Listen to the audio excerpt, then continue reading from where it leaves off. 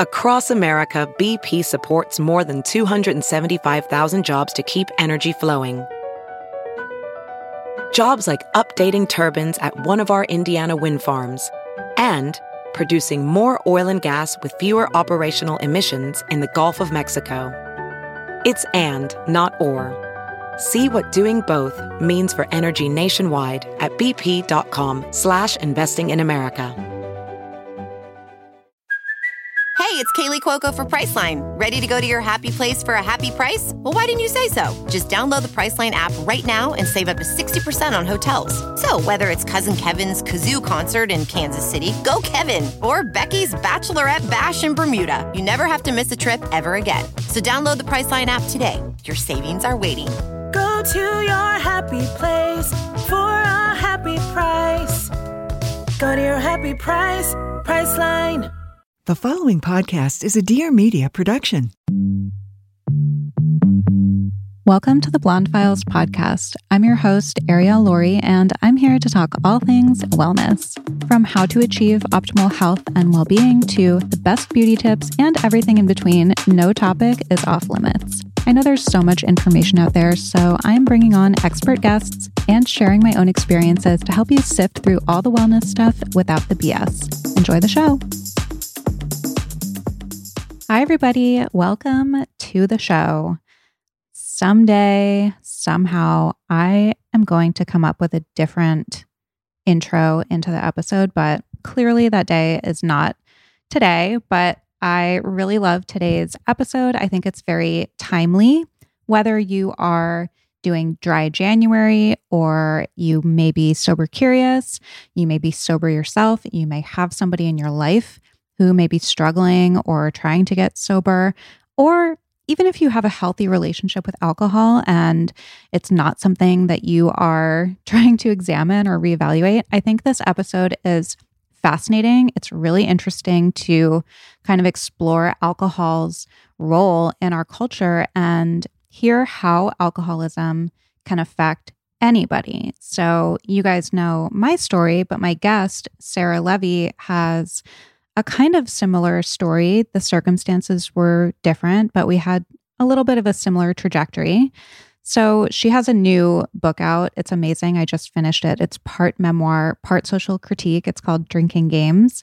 And basically, on paper, her life was on track. She was 28. She was living in New York City. She was working a great job, socializing every weekend. But she had a secret, which was that her relationship with alcohol was becoming toxic. So the book, Drinking Games, explores the role that alcohol has in our formative years, what it means to opt out of a culture completely enmeshed in drinking, and it's an examination of what our short-term choices about alcohol do to our long-term selves and how they challenge our ability to be vulnerable enough to discover what we really want in life. I definitely recommend this for anybody. She takes the reader by the hand through her personal journey with blackouts, dating, relationships, wellness culture, startups, social media, friendship, and self-discovery. And we talk a lot about this in the episode today as well. We kind of compare our lives pre-sobriety because we did have a lot of parallels. We explore what differentiates true alcoholism from excessive or problematic drinking. We, like I said, talk about the stigma around alcoholism and addiction that I think prevents so many people from getting the help that they need. And then we also talk about getting sober young and how sobriety affects or doesn't affect your social life. I know that's a big concern for people, especially in your 20s, 30s, although I would assume that it would affect anybody of any age. We talk about how to ignore judgment, how life can truly begin in sobriety, and so much more. And like I said, regardless of what your relationship is with alcohol, I think this is just a fascinating episode. It's relevant because it is such a big part of our culture. And I think you will be inspired. So please enjoy Sarah Levy. All right, welcome, Sarah. Thank you so much for having me. I'm so excited to have you here. I was just telling you before we recorded that I love talking to other sober people and hearing about your experience and how you got there. And this is something that so many people ask me about on Instagram. So I'm really excited to get into it with you. But to start, can you just tell people a little bit about you and your background? Sure. So I am 33. I live in Los Angeles and I'm from New York City originally. And to speak to that spectrum that you kind of just mentioned, I think for me, it was sort of always a moving target. Like I definitely started out drinking kind of like socially with friends, and we can get more into it, but it really got progressively more and more chaotic for me. And that's ultimately like how I came to sobriety when I was 28, so a little over 5 years ago. And I never thought I would write about it. I never thought I would talk about it publicly. I was really embarrassed to be sober for probably the first year, honestly. And like I lived a kind of secret double life from most of my friends. But I always loved to write and always really wanted to write and had dreamt of writing a book. And when I was drinking, I wasn't doing a lot of anything. Like I would talk a lot about the book that I wanted to write when I was wasted, but wasn't doing much. And in that first year, I started journaling a lot and just started connecting more with like my authentic self and started writing about what was really happening for me, which was living this new life without alcohol. And started writing. I was working full-time in marketing and started just sort of freelance writing on the side and wrote a couple of essays for The Cut, for the New York Times, just about navigating dating and sobriety, wedding season, like just different topics. And it kind of just continued from there. And I have a book coming out now in January. It's called Drinking Games, and it's a book of essays about my experience, and it's part memoir, part social critique. So it just really speaks to my experiences pre and then post-sobriety and how the decision to stop drinking affected so many different aspects of my life, from wellness and my relationships to my career and mental health and so much more. There's a saying that you've probably heard that it goes from fun to fun with problems to problems with fun and then just problems. Can you talk a little bit about your trajectory with drinking? Because I know for me, like in hindsight, I see that I was drinking alcoholically from the beginning. Like I was a blackout drinker. I had tons of consequences all the time. You know, I got a DUI really young. None of those deterred me though, because of what alcohol was doing for me. And, you know, a lot of people say that that's kind of the differentiation. Like you think that it's what alcohol is doing to you that makes you an alcoholic, but it's really what it's doing for you. And for me, it made me able to live. Like I couldn't live without it. So how were you introduced to alcohol, and how did it turn into what it turned into by the time you got sober? Yeah, definitely. So I completely agree. Fun with problems, then just problems. For me, the first 5 to 10 years that I was drinking, I would say were a lot of fun.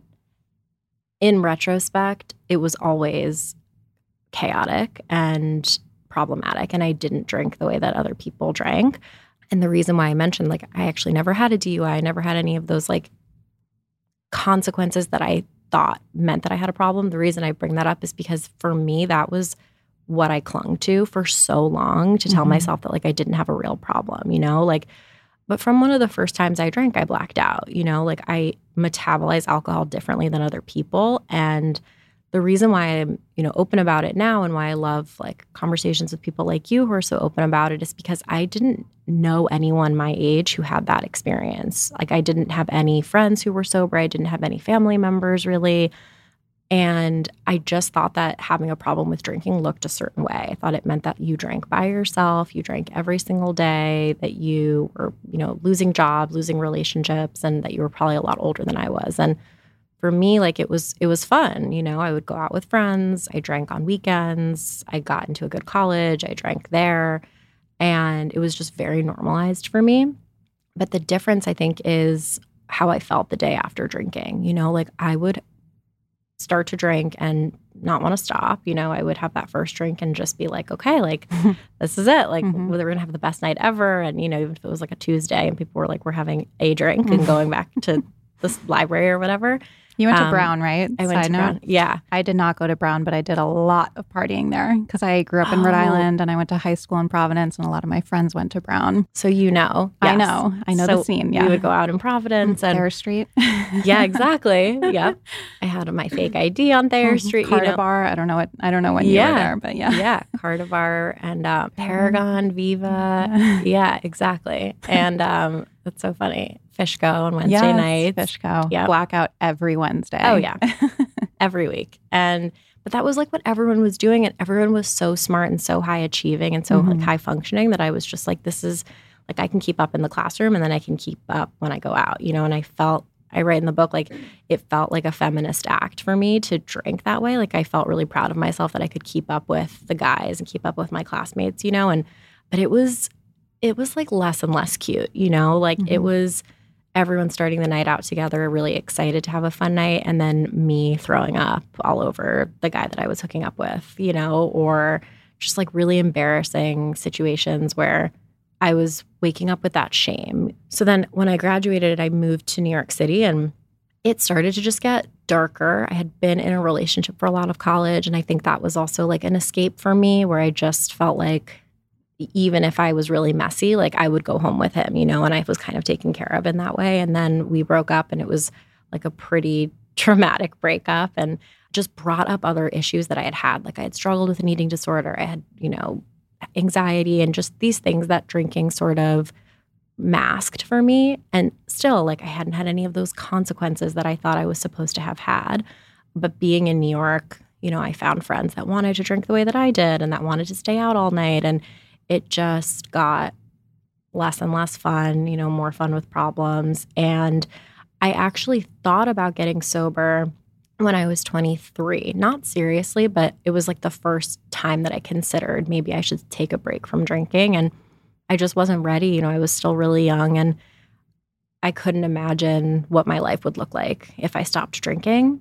But a seed had kind of been planted where I had like connected with a couple of people who didn't drink, and I knew it existed. And I would think about it from time to time, like over the next few years. I spent the next 5 years like desperately trying to moderate my drinking, which is so hard. And there's nothing worse than trying to moderate your drinking if you have a propensity for blackouts. Like it's really hard. Yeah, like there's another saying, I'm sure you're familiar with all of these, but something about like if I'm controlling my drinking, I'm not enjoying it. And if I'm enjoying my drinking, I'm not controlling it. Yeah. You can't do those simultaneously if you have exactly with alcohol. 2022 was the year that I really refined my approach to wellness and my wellness practices and scaled back to only include the essentials that I truly feel are benefiting me. And one of those essentials that I decided to keep into 2023 is drinking my AG1, my athletic greens, in the morning. Currently, as I record this, I'm sitting in Mexico. It's a beautiful morning. I am about to do a Pilates workout and I'm drinking my AG1 despite eating all the tacos, all the guacamole, chips, cheese, things that I don't normally indulge in, like on an all day, everyday basis. I still can wake up, have my AG1, and just feel kind of clear and energized and ready to go. So the routine is I like to drink it on an empty stomach. I mix 1 scoop of AG1 with about 8 ounces of water, shake it up, and I drink it before I have my matcha or anything else. And with just 1 scoop, I get the nutrients, I get gut health support and vitamins, antioxidants, so many things that help my whole body thrive and covers a lot of my nutritional basis. It's made with 75 super high quality vitamins, minerals, and other whole food sourced ingredients that deliver benefits like mood, immune system, and sleep support, sustained energy, and so much more. And I love their travel packs so much. They're so easy to just throw into my carry-on or my suitcase instead of packing tons of different supplements. And if you want to take ownership over your health, today is a good time to start. Athletic Greens is giving you a free 1-year supply of vitamin D and 5 free travel packs with your first purchase. So go to athleticgreens.com/blondefiles. Again, that's athleticgreens.com/blondefiles, and you can check it out for yourself. So many people go into the new year with resolutions to be healthier. They want to eat healthier and cook healthier, but we can't do that and overlook how we are cooking our food. So start your year off right with non-toxic kitchenware so that you can ditch the chemicals and make healthier cooking a piece of cake. I absolutely love Caraway. So you guys are probably familiar with their cookware. It's kind of internet famous. It's a staple for any home. It comes in multiple colors to fit in with any design aesthetic. If you guys see any of my cooking videos, most of the time, you're going to see me using Caraway. Their non-toxic kitchenwares are all designed for the modern home and feature a chemical-free ceramic coating, so food can be prepared with peace of mind that no hard-to-pronounce compound will leach into your healthy ingredients. All sets come equipped with easy-access storage solutions so that no stacking is required, and gone are the days of misplacing your lids. I have the classic colorway, but I have had my eye on the black Iconics colorway with the gold hardware. It's so beautiful. I think I'm going to just go ahead and get it because I've been thinking about it for so long. And right now you can get 10% off your next purchase with Caraway. Just visit carawayhome.com/blonde and you can take advantage of this limited time offer for 10% off your next purchase. This deal is exclusive for my listeners. So visit carawayhome.com/blonde or use the code blonde, BLONDE at checkout. Caraway, non-toxic cookware made modern. I used to care so much about portraying a perfect life and acting like everything was okay when really things were far from it. I was secretly battling anxiety, depression, and an eating disorder. So it was a lot. I'm Victoria Garrick, former Division I athlete, mental health advocate, and host of Real Pod. Every Wednesday, I sit down with celebrities, athletes, entrepreneurs, and more to talk about the inner thoughts and feelings that we're all struggling with. So leave the filters and Facetunes at the door and join me on Real Pod. The only way I knew how to have fun was to just evacuate the building, like not be in my body, like just be not there, and obviously put myself in really dangerous situations and would wake up not knowing where I was and how I had gotten there. And then when I was trying to moderate and trying to control it, like it was miserable. I would have one glass and just be thinking, okay, like how long can I wait before I can have the next one? And like, okay, I should have water. And, you know, it just, it's not natural for me. Like I can't do it. And so I spent the next few years really trying hard to moderate. And when I turned 28, it was like 5 days after my 28th birthday. I just had a night that was like totally unremarkable. Like it was not my worst night at all.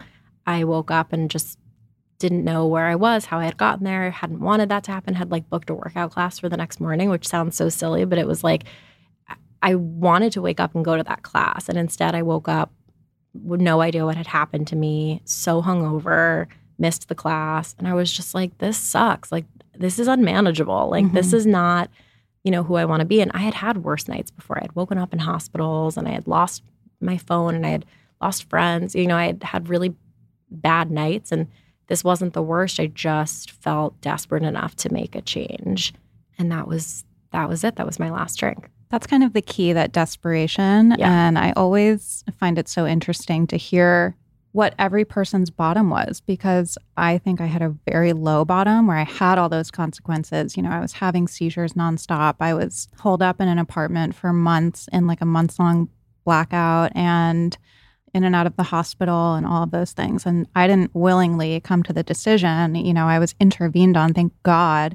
But when the fog kind of cleared, I was desperate enough to be willing to take other people's suggestions, you know, and that was really like what made the difference for me. But I think it's really important for people to hear, you know, that it doesn't have to be that bad. Like you're saying, like you didn't have those consequences and that kept you going for a long time. And there is such a stigma still around alcoholism and addiction that it looks a certain way and that recovery looks a certain way. And that drives me nuts when I see it portrayed in like movies and TV in the church basement with a bunch of old people smoking cigarettes. And I'm like, that is not what it's like at all.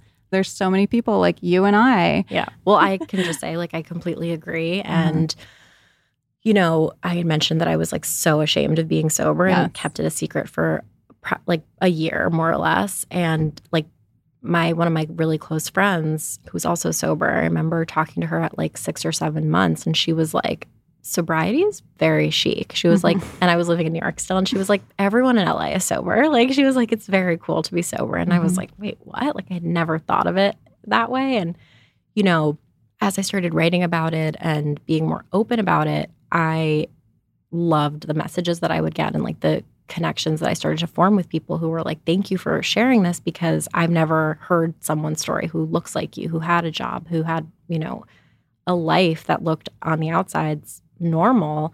And so I continued sharing my story and being open about it.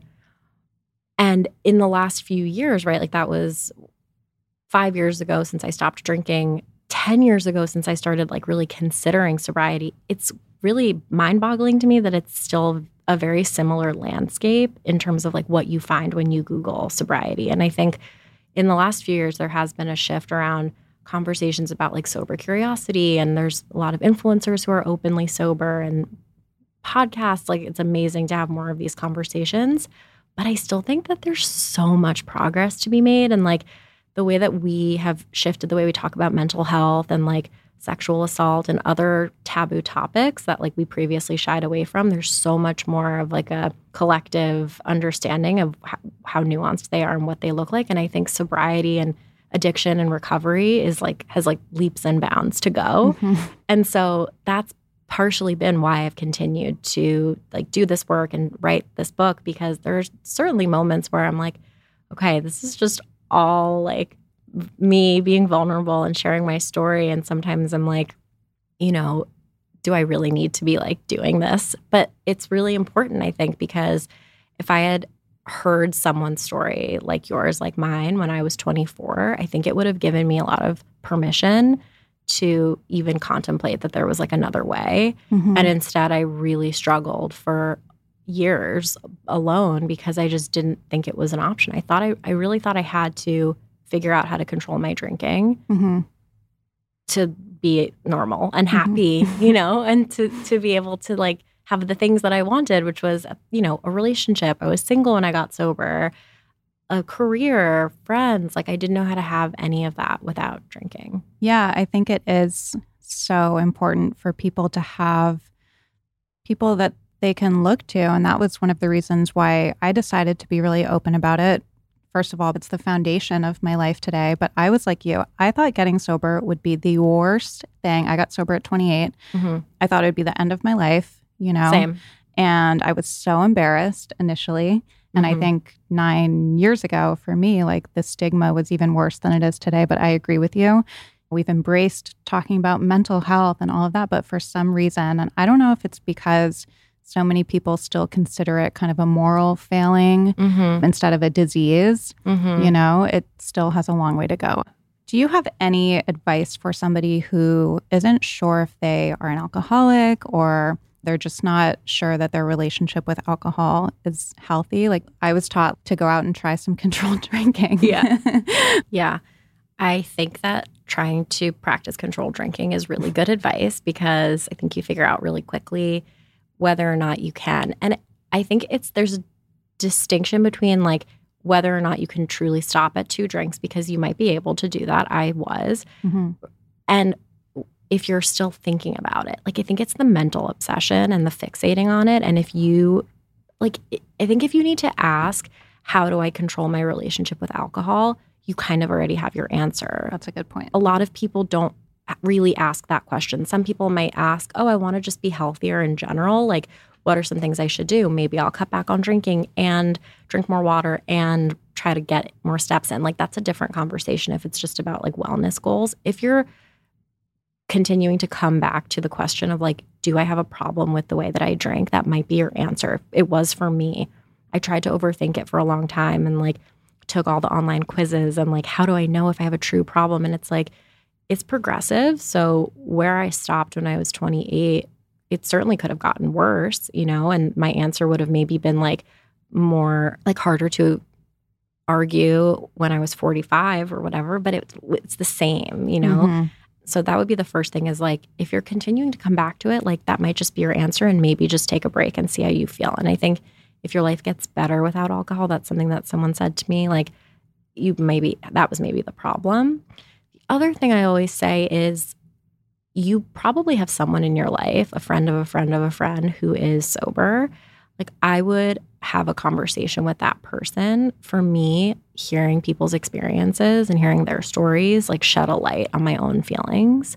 And so when I was newly sober, I didn't know anyone really who was sober, but I had one like acquaintance who would post about it on Facebook. And I literally I didn't slide into his DMs because it was Facebook, but like I messaged him on Facebook and I was like, hey, it's so embarrassing, but I was like, hi, I saw you're sober. Like, can we get coffee? You know, it's not embarrassing actually. Like people have since done that to me and I think it's amazing. It's the best thing ever. It's the best thing ever. But like at the time it felt really like scary. And, you know, he was so nice. We got coffee. Hearing his story and hearing what was working for him was really helpful for me because it was like, oh, this person qualified for sobriety and has decided that drinking doesn't work for him, and I can relate to a lot of what he's gone through. So maybe I have the same thing. And I think also just like not overthinking the label, you know, like alcoholic, addict, like there is such a stigma. And like I always say, you don't have to worry about that in the beginning. Like just it's not working for you. Like dairy doesn't work for me. Like that's okay, you know, like whatever. I think just talking to people that are also not drinking and seeing if you relate to them would be my suggestion. That dairy analogy is funny. That is how you know, right? If you're intolerant to dairy or something, you can stop drinking dairy. It's not an issue.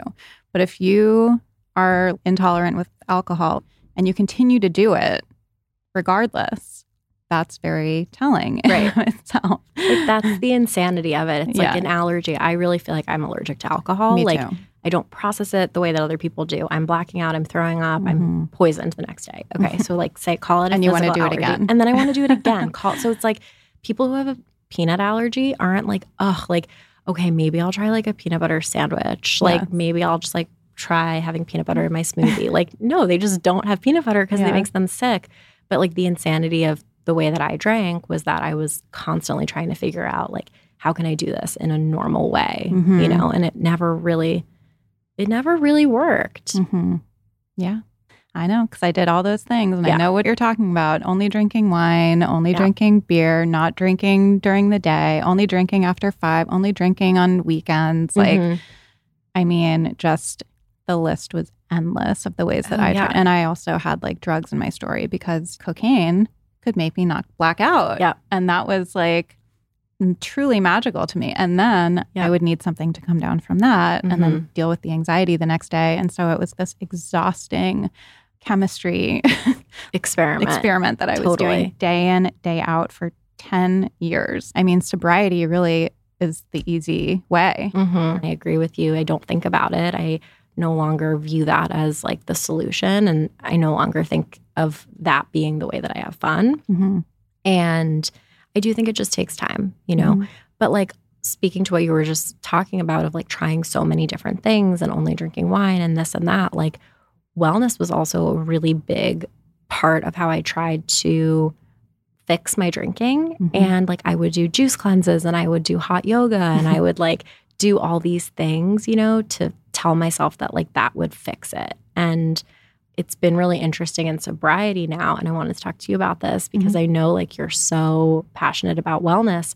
It's still like a fine line for me because like now being sober, I really want to feel good. And so like self-care and wellness and all those things like make me feel good. But sometimes I can still find myself slipping into thinking of like, maybe this will fix the thing, you know, like whatever, call it whatever you want. My mental health, my like spiritual condition, right? Like if I eat this or work out in this way. And I love what you just said about like, it's just still a few simple things. You're thinking, you know, like meditation, whatever, like it's not about the stuff, right? Like it wasn't ever actually about the alcohol, just like it's not actually about the green juice or the workouts now. It's like an inside job. And I think once I figured that out and started healing that, going out and being around alcohol became so much easier because I wasn't thinking of it as the answer. So we had been feeding Harvey the same kind of food for most of his life, and we started to suspect recently that he wasn't really enjoying it. We started to have to coerce him into eating, either by feeding him by hand a little bit at first or pretending like we were going to eat his food. I wouldn't recommend any of this, by the way. But he still wasn't really having it. So we decided to make a switch and we got him Sundays, and he cannot wait for his next meal. And I also have to say his coat looks even more beautiful and shiny than ever. He's getting lots of compliments. So Sundays is air-dried dog food made from a short list of human-grade ingredients. It was co-founded by Dr. Tori, a practicing veterinarian.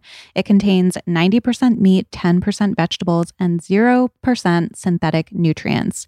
Besides USDA beef and all-natural chicken, you'll find digestive aids like pumpkin and ginger, plus disease-fighting antioxidants.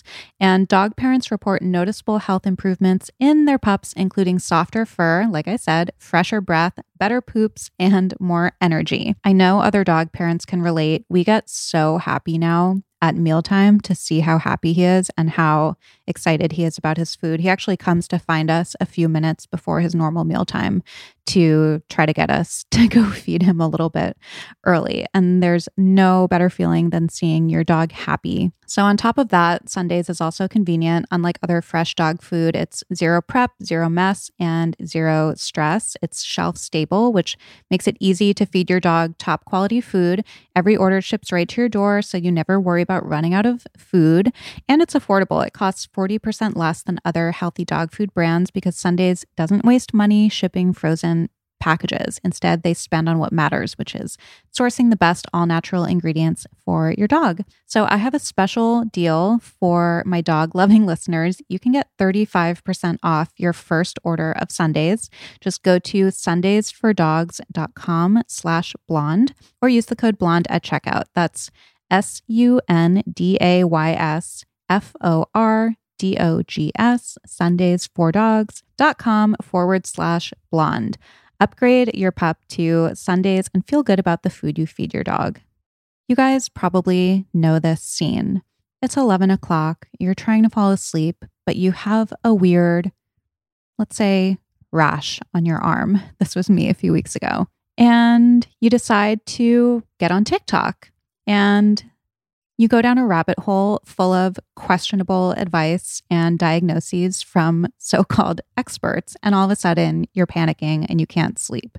There are better ways to get the answers that you want and the care that you deserve from trusted professionals and not random people on the internet. ZocDoc helps you find expert doctors and medical professionals that specialize in the care you need and deliver the type of experience that you want. In fact, ZocDoc is the only free app that lets you find and book doctors who are patient-reviewed, take your insurance, and are available when you need them, and they treat almost every condition under the sun. I found one of my favorite doctors ever on ZocDoc, and it was because I was trying to book with somebody else that I had heard about through word of mouth, only to call and find out that they didn't have any appointments for like a month. So I ended up using ZocDoc. I found somebody who was very highly regarded, well-reviewed, and was available. So no more doctor roulette or scouring the internet for questionable reviews. With ZocDoc, you have a trusted guide to connect you to your favorite doctor that you haven't met yet. Millions of people use ZocDoc's free app to find and book a doctor in their neighborhood who's patient-reviewed and fits their needs and schedule just right. Right now, you can go to ZocDoc.com/blonde and you can download the ZocDoc app for free, then find and book a top-rated doctor today. Many are available within 24 hours. That's ZocDoc.com/blonde. ZocDoc.com/blonde. Yeah, I totally know what you're saying too about like the wellness practices and all of that. I was not into wellness at all whatsoever before I got sober because I just didn't have room in my life for anything else besides drinking and like trying to manage that. So there was no room for like hot yoga or anything like that. But I did always think that external circumstances, if I could only get them right, then that would solve my alcohol problem. And I don't think I've ever really felt like any of the wellness things that I do are a replacement. Mm-hmm. But I do sometimes get far enough away from the daily practices like that maintain, Mm-hmm. you know, that I get uncomfortable enough where I have to bring myself back and do those things again. No, I know what you mean. Yeah. Like if my mind is right and I've started the day with a meditation or a gratitude list, Mm-hmm. and then I go to the kitchen and make breakfast, my thinking is different than if I just wake up and go into my day. Mm-hmm. Because my best thinking just going into my day, I still do have some old tendencies. Mm-hmm. And for me, like my drinking and my eating disorder were very connected. So that for me, those are like the same two like sides of the same coin for me. It was like, how can I get outside of my body because I don't feel like I'm good enough and I don't feel like I am, like I need to change somehow. So whether that's through drinking or through restricting my food or whatever. And I am in recovery from both of those things. But I do notice that like if I go a few days without taking those, you know, doing like the daily maintenance, like I can fall back. And then I'm like, okay, well, then I'm doom scrolling and I'm like, what does she eat? Right. And then it's like a compare and despair and like, what workouts does she do? And why am I not doing those? And like, it can be confusing because sometimes I really have to be rigorously honest with myself with my wellness consumption and really make sure I'm doing stuff that's serving me and that I feel good doing. And right, like that's like walks and like Pilates, like that's not berries and high intensity workouts right now, right? And it used to be. But I think, yeah, it's just interesting thinking about like this connection between like my spiritual condition and my workouts because there really is one. Like if I'm not feeling good and coming from a place of like compassion and like what's actually going to be the best for my body and mind, I can take my eating and exercise and all of that and skincare and all of it into a really like disordered place. It's like everything. Yeah. I have to like be careful with how I use everything. Yeah. I get what you're saying. I have that with different things. I think social media and just technology in general can be a huge distraction in a way that manifests a little bit, which is hard because it's my job too. So yeah, it is kind of like a daily rebalancing that you have to do. But it's really simple. I don't want anyone listening who might be sober curious or whatever to think that like it's hard and complicated. Definitely not. I think giving up alcohol is the best decision that I've ever made. And it was so simple. You give up one thing and you get so much in return. And so much of like why I am open about it and why I write about it and why I wrote this book is because I felt like you said, like it's a superpower. Like I really wanted to share that and to share how much better my life got. You know, I would read a lot of addiction memoirs and like I was looking for a lot of books about sobriety when I was newly sober. And it always seemed to like end at sobriety. Like it would just be a bunch of crazy stories about rock bottom and all the messy blackouts. And then it was like, and then I got sober. And this book kind of starts at sobriety. I mean, I talk about my blackouts and I talk about my drinking, but I also talk about what life has been like over the last 5 years. And by the time it comes out, I'm sure like other lifey things will have happened. And that's what's so cool is that like life is in session and I get to be a present participant for it because I'm sober. And that just wasn't the case when I was drinking. Like I wasn't living my life, you know, and I've gotten married sober. I've like moved from, you know, New York to LA. Like I've gone through some big changes and I've been able to do them. I would never have been able to show up for any of them if I was drinking. So yeah. And I read that you said like your life began when you got sober. And that's what I always say too. Like I thought it was the end of my life and it was really the beginning. And I love that you talk about life after getting sober because you can do anything. It is a superpower, I think. You mentioned earlier, like going to weddings sober. And this is something that people ask me all the time. Like a lot of girls in their 20s especially will send me messages on Instagram and be like, I kind of want to get sober. Like, I think maybe I should, but I don't want to lose my friends. And I still want to be able to go out. What was your experience like with that? Well, I definitely continued going out like right away. I mean, I was in New York in my late 20s, so I didn't take a break from dating. I didn't do any of those things that like I probably should have done. I just continued to go out and it was a little hard in the beginning. Like I felt a little awkward and clumsy those first couple of dates. But after a few months, like I really just started to physically feel better. I was sleeping better. I felt less anxious. I had more energy to do the things I wanted to do. And weddings, I was really stressed about because like weddings were about open bars for me. Like I loved a wedding because I loved just having an excuse to get wasted. And, you know, I would just say like, have something in your hand all night, like have a Diet Coke, have a seltzer, like whatever your drink is. And just for me, like remembering that it wasn't about me was such a game changer. Like I felt like everyone would be staring at me, noticing that I wasn't drinking, and like no one's paying attention to you. Like they're looking at the bride and groom. It's not about you. And like that moment for me was such an unlock where I was like, oh, I can just show up and like be there, like listen to the vows, eat some cake, dance, and then I can go home if I'm not having fun, you know, and no one cares. And that was very liberating for me. And I did. I had and have so much fun sober at weddings and parties and all trips and all of it. Yeah, I love that you said that because I think that we have this notion that like everybody is going to notice either that we're not drinking or they're going to ask or they're going to care at all. Everybody is so wrapped up in their own shit that I doubt that anybody would give it a passing thought. And if they do, that might not be somebody that you really want to have in your circle anyway. Like, you know, I've heard people saying, you know, their friends were like judging them or whatever for not drinking. And yeah, I think that that's maybe like a sign that you might want to reevaluate that relationship because, you know, ultimately, like if you think that this is best for you or something that you want to try, whoever's listening, the people that care about you should support that, even if they don't understand that.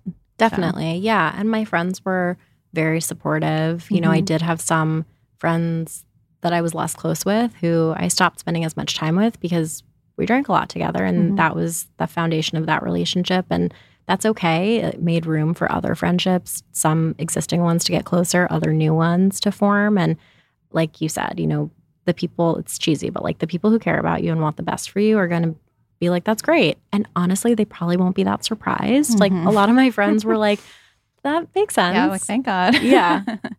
And I wasn't that fun to be around when I hit a certain point in the night. Like your friends don't want to have to take care of you every time you go out with them, you know? And so it's funny now to think back. I was so worried that my friends would stop liking me. It's like, they didn't like me at 9 drinks, like throwing up all over their Uber. Like no one likes that. Yeah. And now I don't think of it as like something's wrong with me. You know, I just think like I'm different than my friend in this way, the way that like dairy again, like maybe she can have dairy without any problems. Like I can't drink in the same way that she can, but that's okay. That doesn't mean something's wrong with me. And it is like a superpower for me, you know, now that I'm sober, I just have gotten so much more done. Like it's crazy. And you know, my relationships are better.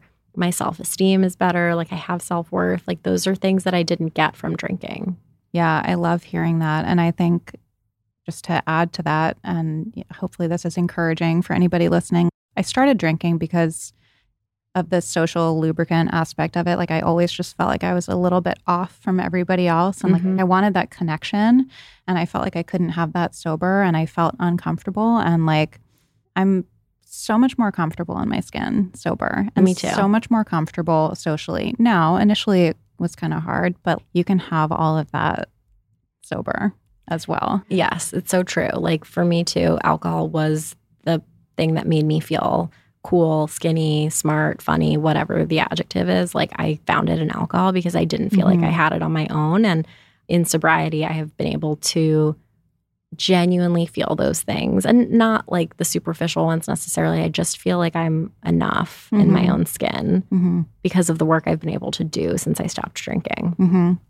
Yeah, I heard somebody say like sobriety did for them slowly what alcohol did for them quickly or what they thought alcohol did for them quickly. And I love that. Kind of my experience too. And it sounds like yours as well. So thank you so much for coming on. I just love having conversations like this. And I can't wait to read your book. I got an advance copy. So I'm really excited. I'm going to start it tonight. Thank you so much for having me. I loved talking to you. Thank you. And everybody, we can link the book in show notes that you guys can get it quickly. And where can everybody find you? On Instagram at Sarah L. Levy.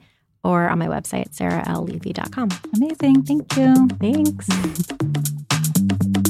I hope you enjoyed that episode. And if you liked it, and if you like the show in general, please take a second to rate, review, and subscribe. It goes a long way, and it's actually the best way to support the show. Also, if you want to see more about each episode, you can head over to the Blonde Files podcast on Instagram. You can go to ariellaurie.com, and I'm always posting about each episode over on my personal page at ariellaurie. Please note that this episode may contain paid endorsements and advertisements for products and services. Individuals on the show may have a direct or indirect financial interest in products or services referred to in this episode.